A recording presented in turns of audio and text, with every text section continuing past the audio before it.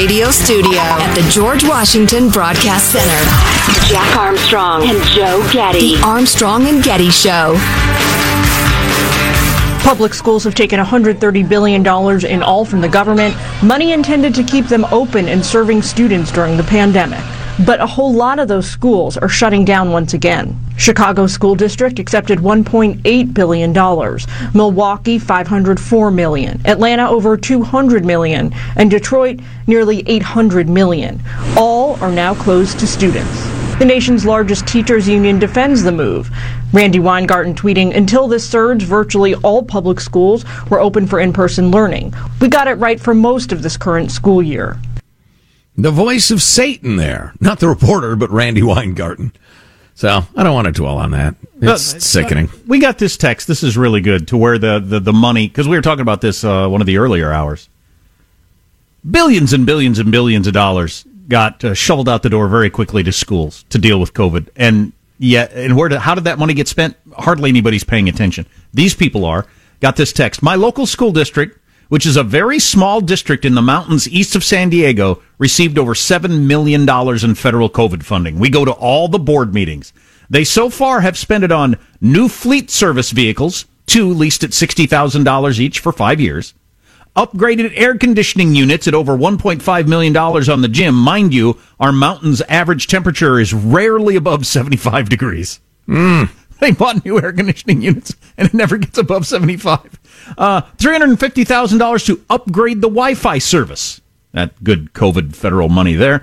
$300,000 or $80,000 to install one wheelchair ramp for COVID. And they still have the balls to ask parents to donate soap, masks, and disinfectants in weekly flyers sent home with the kids.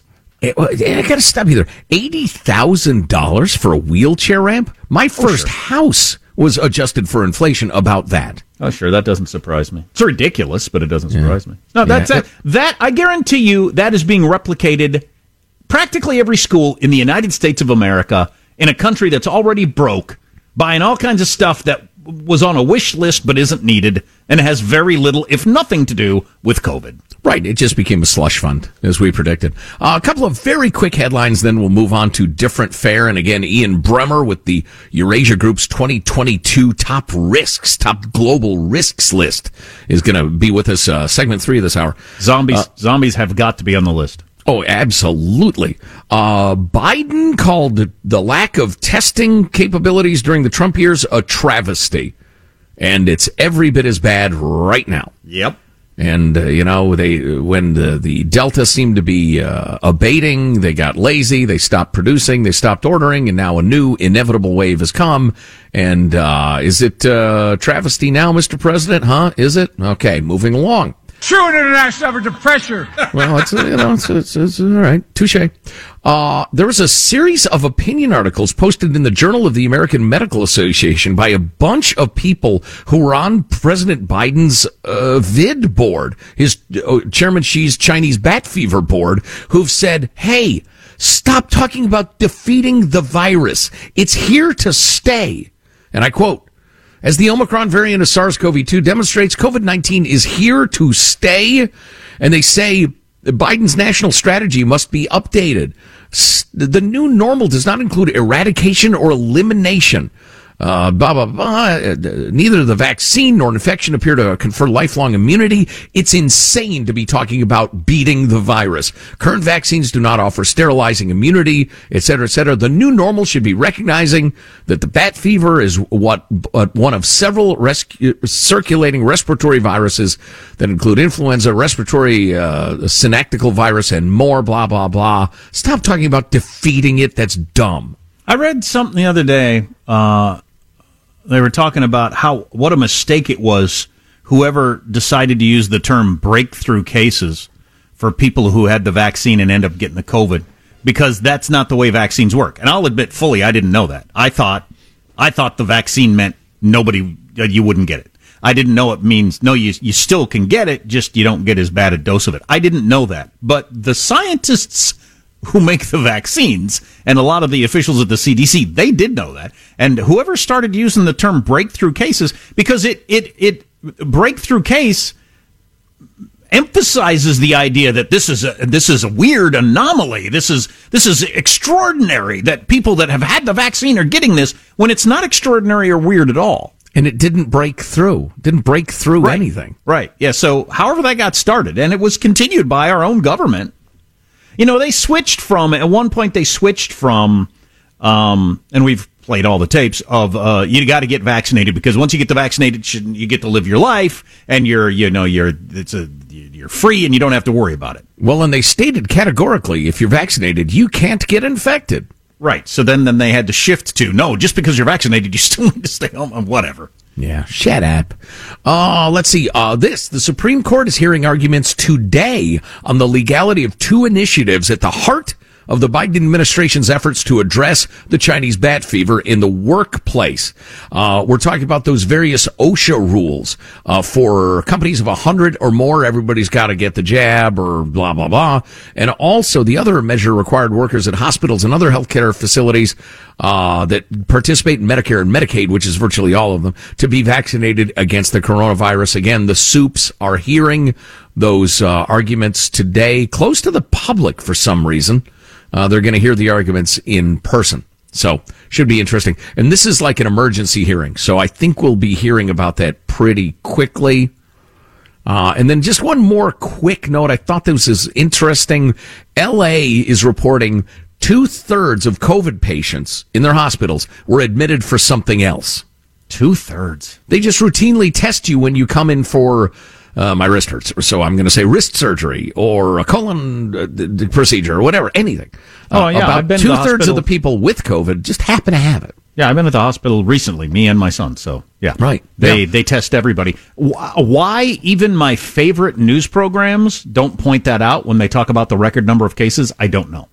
Yeah, well, because it's not nearly exciting. It's poor clickbait. And then finally this, and I said it was in the Northeast. I lied, and I apologize. It was actually in Missouri. One of the major hospital chains in Springfield, Missouri, said the older Delta variant remains their main threat, and that 81% of COVID hospitalizations are for COVID in Missouri. So again, the waves move through in different places at different times. Sure.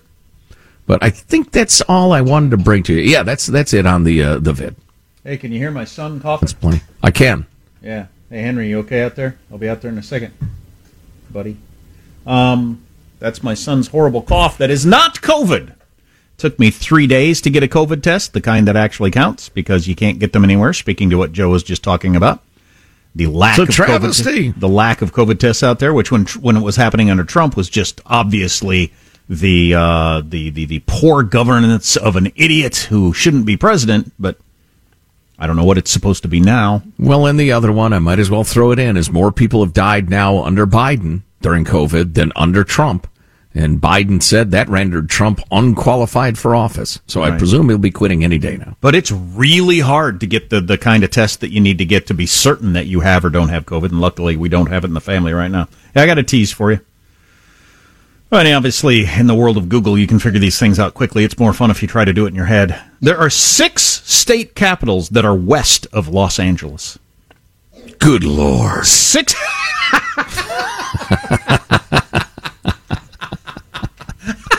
6 state capitals are west of L.A. Can you come up with them all off the top of your head?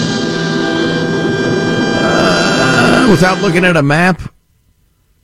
It's extraordinary to hear to start. It seems like that can't be possible. You come up with the 2 easiest right away. Yeah, I can definitely do 4. Okay, hit us with the names. Well, okay. Obviously, the 2 easiest, obviously, are Hawaii and Alaska. Yeah, Hawaii and Alaska. I believe the capital of Washington and Oregon are both west. So that gives you 4. Right. Is it Olympia, Washington? What's the? Oh, I'm sorry. I already said Washington. I'm an idiot. You going to do Washington again?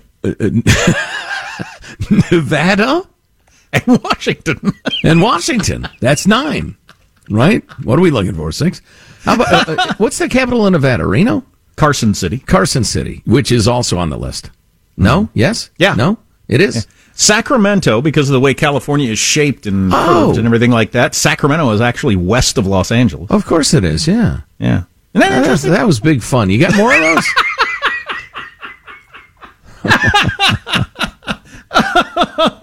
There's only one English word with 3 consecutive double letters. What? We'll have the answer to that one. Plus, we'll play the license plate game next. And Ian Bremmer with the World Risks. We do this every January, have for years. It's always interesting. All that coming up this hour. Armstrong and Getty.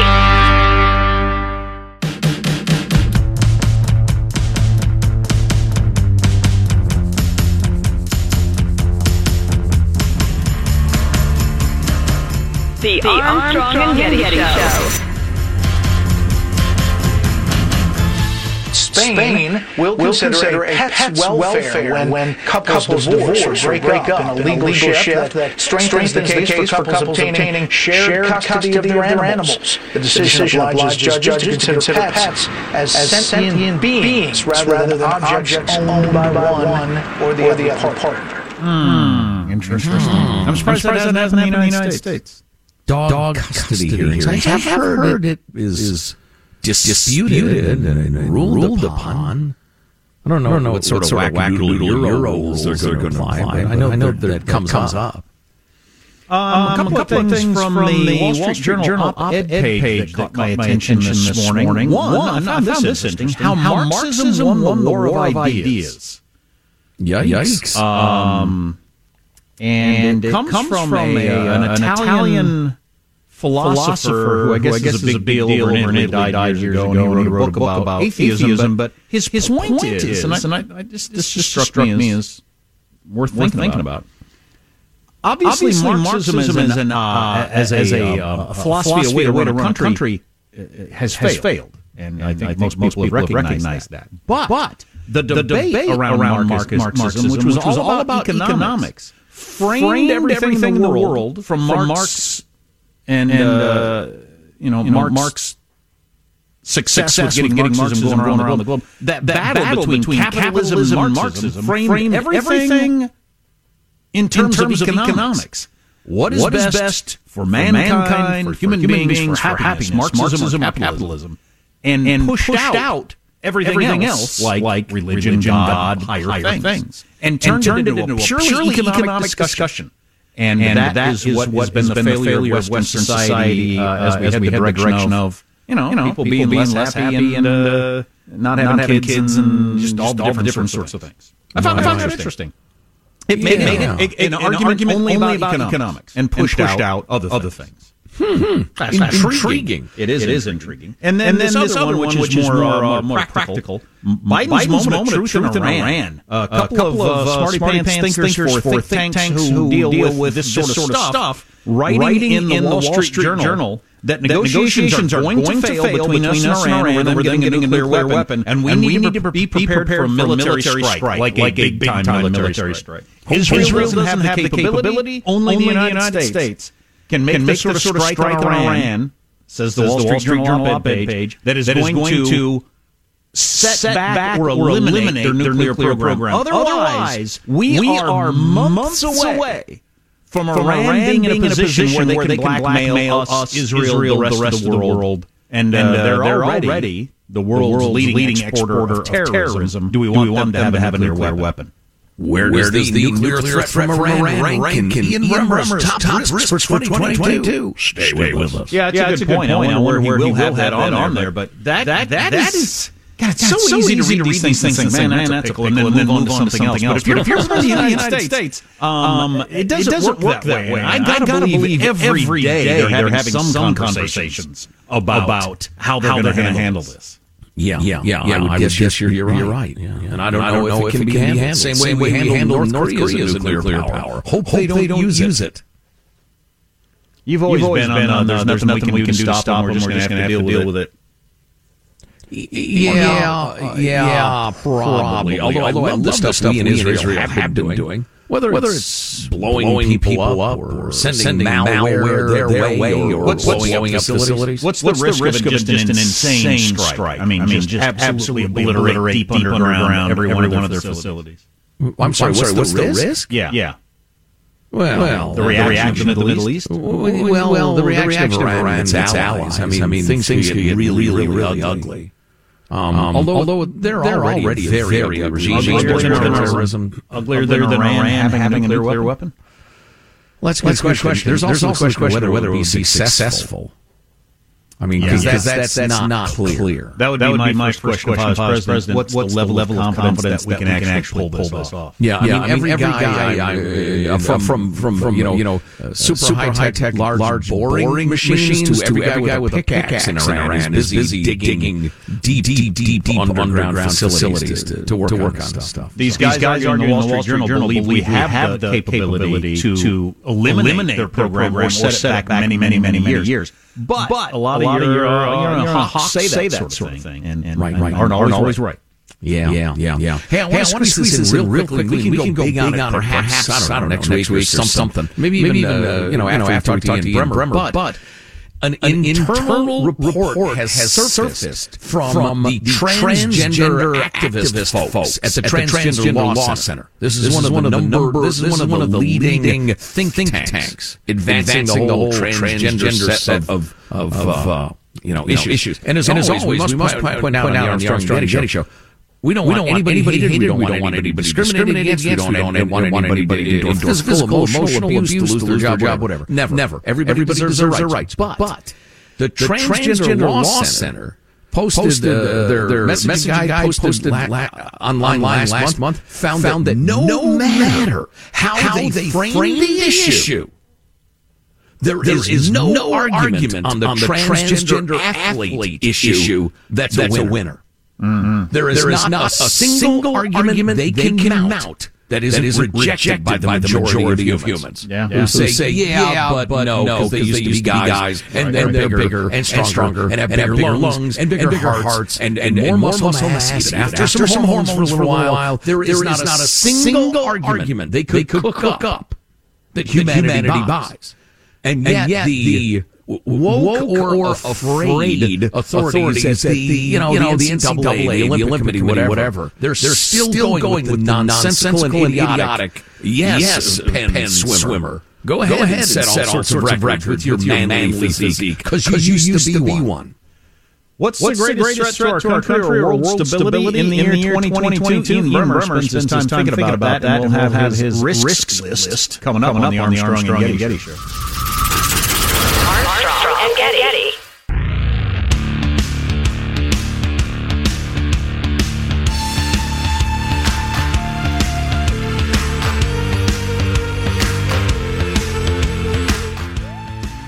The Armstrong and Getty Show.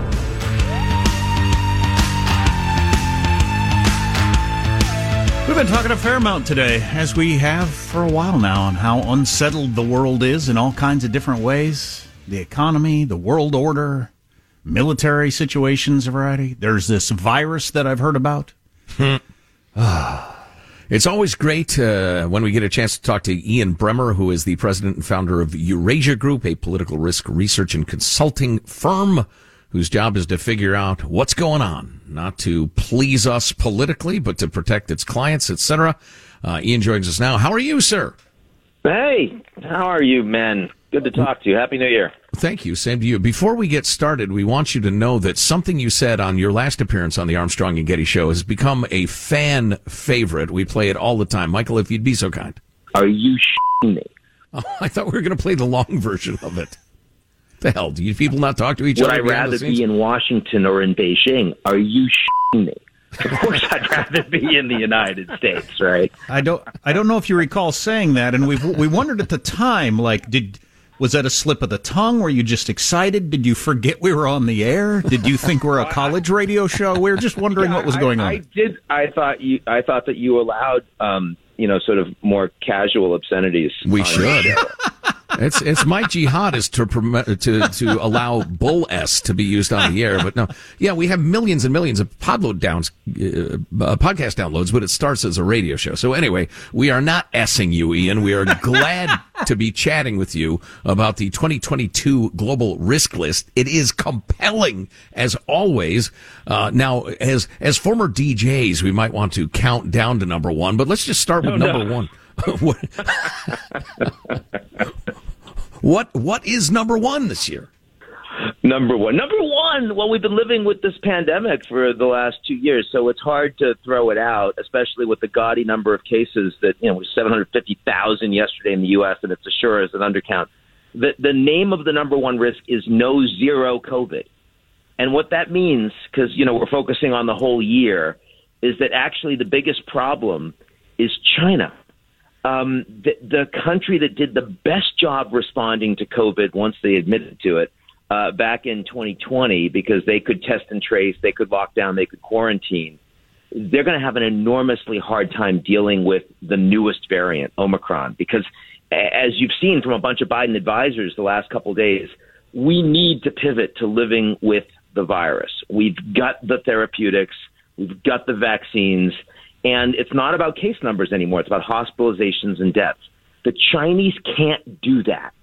And they can't do it, number one, because their vaccines don't work in any way to stop Omicron spread. Number two, because no one in China has actually gotten the virus yet, so they have very low antibody levels, and they're focusing on stopping spread. So they will shut down a city of 13 million people with a handful of cases. They have the ability to do it. The impact of that this year on the Chinese economy and on the Chinese supply chain to the rest of the world is going to be really, really big. And no one's really focusing on this yet. So that strikes us as the biggest problem out there for 2022. Okay, so you got to that at the end there. That makes sense, because while I'm not a horrible human being that doesn't care about people, I'm not that concerned about how many people in China end up getting COVID. The fact that it affects the supply chain for the rest of the world, you think that's going to be a noticeable problem? Yeah, it's the second largest economy in the world, and it's the factory for the world. And, if you ask Americans what they're most concerned about right now and what's driving Biden's comparatively low popularity, they'll say inflation. Well, where do you think that comes from?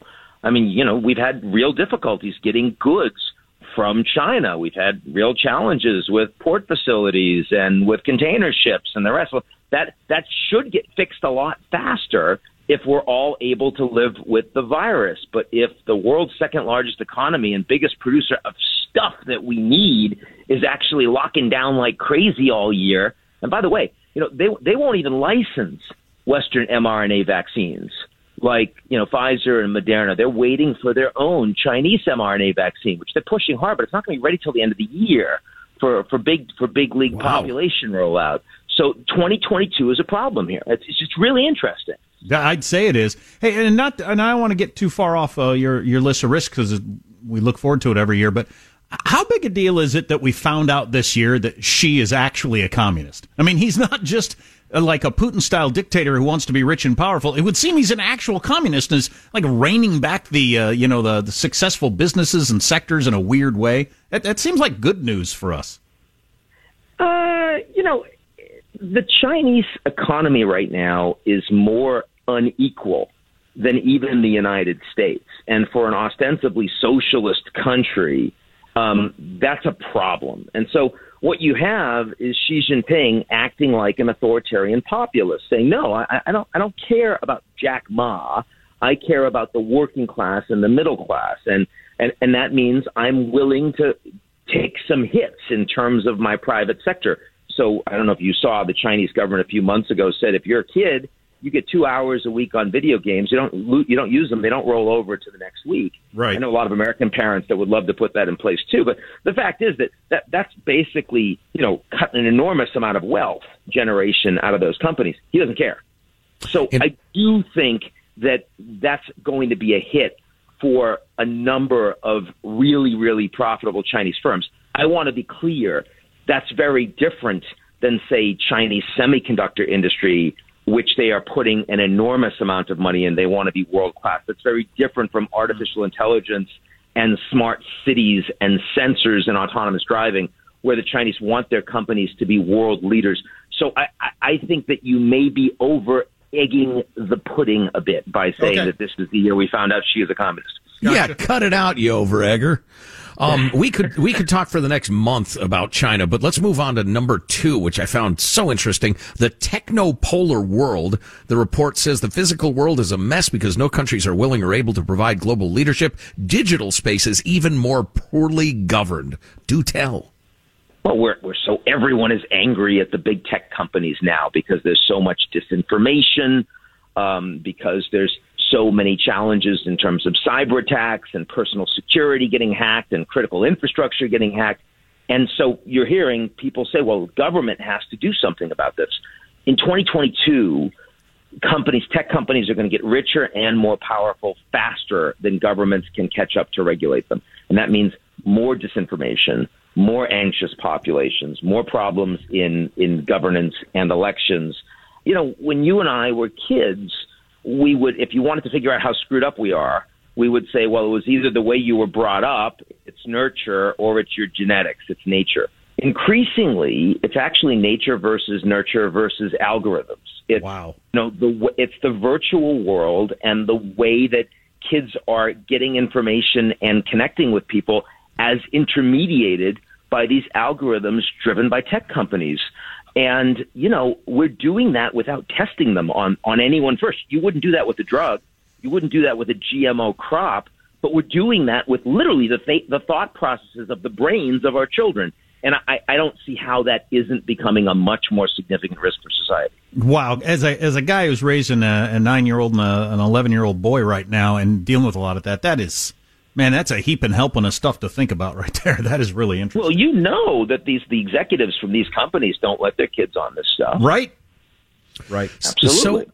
So perhaps I'm an idiot because I thought, and about half the audience is saying perhaps, I've thought the U.S. midterms is going to be fairly predictable and probably not of great note. You disagree. Obviously, that's high on your list at number 3. Tell us what you're thinking. Well, look, I mean, this is because the 2022 election is so critically important for 2024. And in part, it's because the United States is fundamentally more politically dysfunctional and divided than any of our, major advanced industrial allies. I mean, we've had elections in the last few months in Germany, Japan, and Canada. They've all been fine, free and fair. We'll have them the next few months in South Korea, France, no problem. We can no longer have free, fair, legitimate national elections in the United States. The losing side thinks that they're illegitimate and stolen. And that started in 2016 with the Russia collusion story. Hillary Clinton didn't support it, but a lot of Democrats did.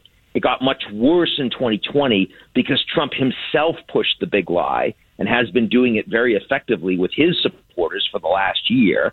And now we're setting up for the midterm elections where, the Republicans, led by Trump, are very likely to take the House, maybe the Senate, and key gubernatorial and state legislatures, which are going to be critical for certifying the election in 2024.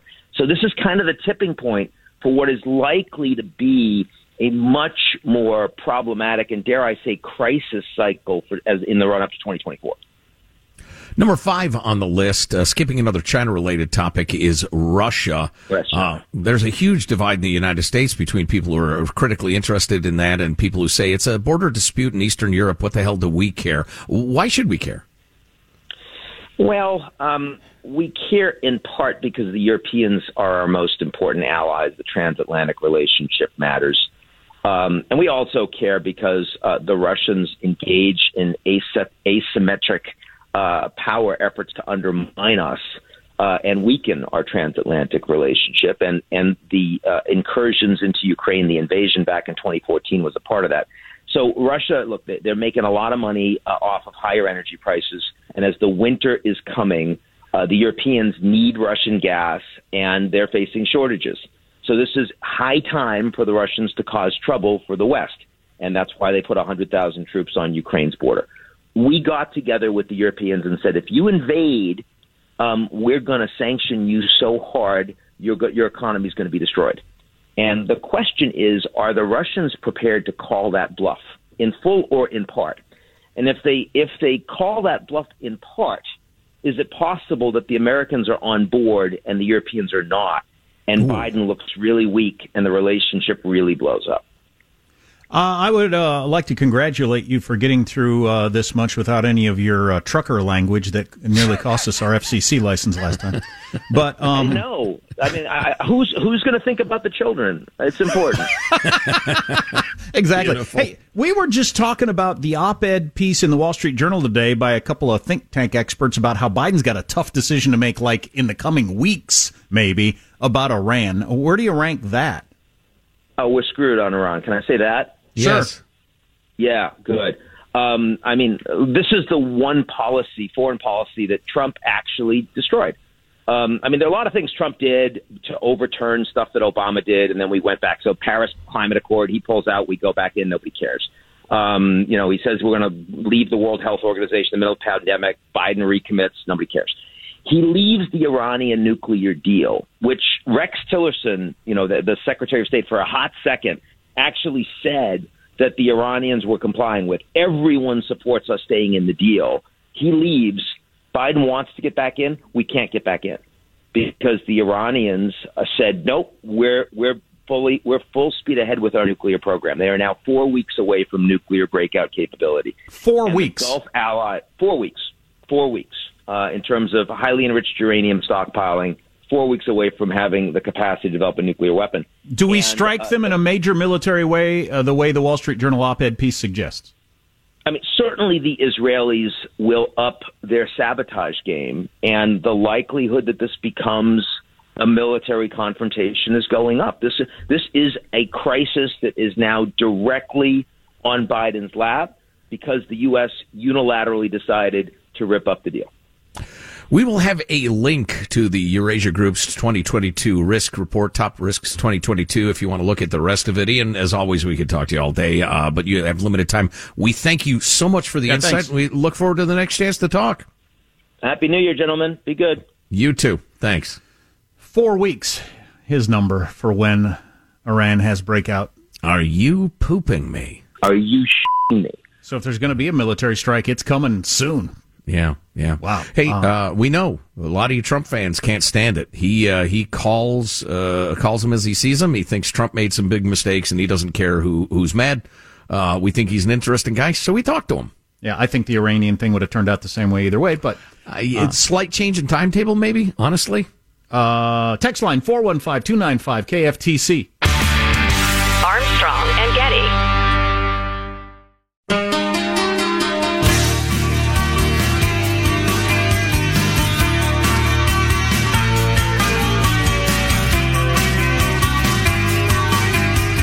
The Armstrong and Getty Show. I don't care if Monday's blue, Tuesday's grey, and Wednesday too.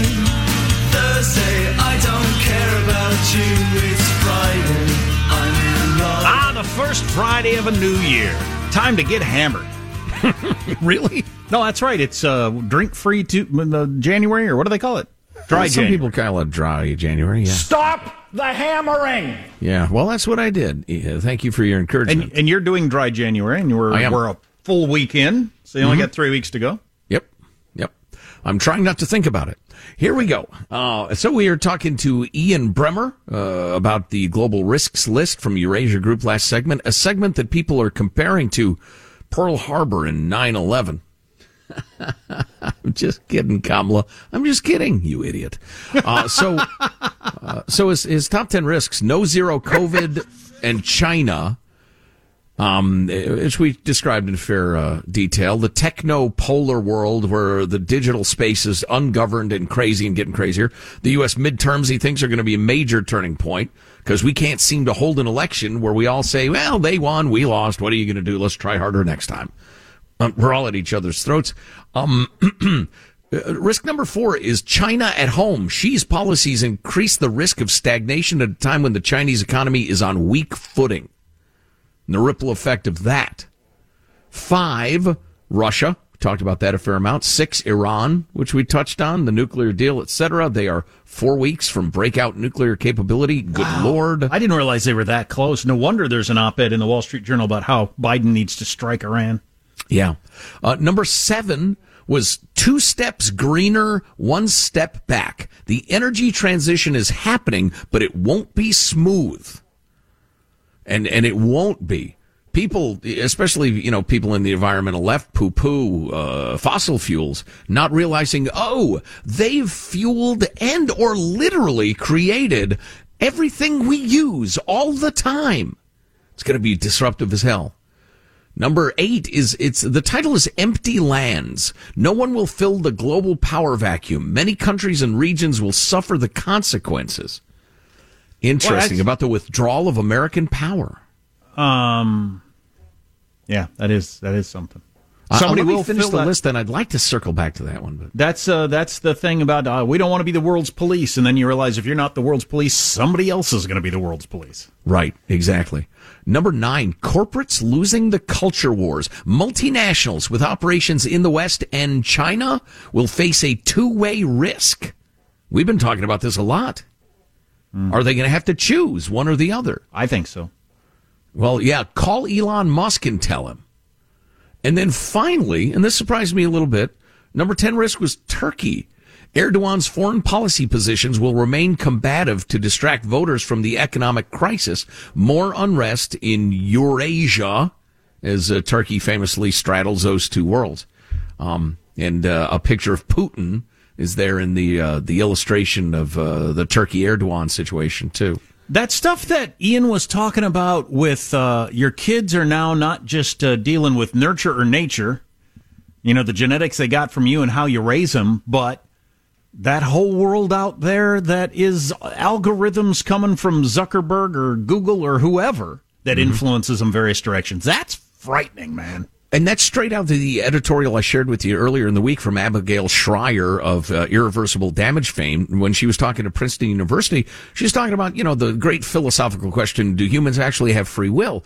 She was making the point that, well, to the extent that we ever did, we have a hell of a lot less of it now because we have the smartest, most powerful companies on Earth now utilizing algorithms to try to influence us all the time.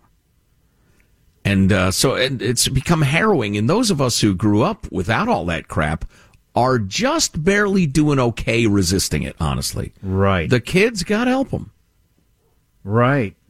So you might not get your political leanings or religious leanings or attitudes about work or whatever from your parents. Or your genetics. But from Mark effing Zuckerberg. Yeah. Your Quest 2 Oculus that you wear on your head. Yikes. Wow, that's scary crap right there. If you miss an hour of the show, because some of them are really good, you can grab the podcast at armstrongandgetty.com. That's armstrongandgetty.com.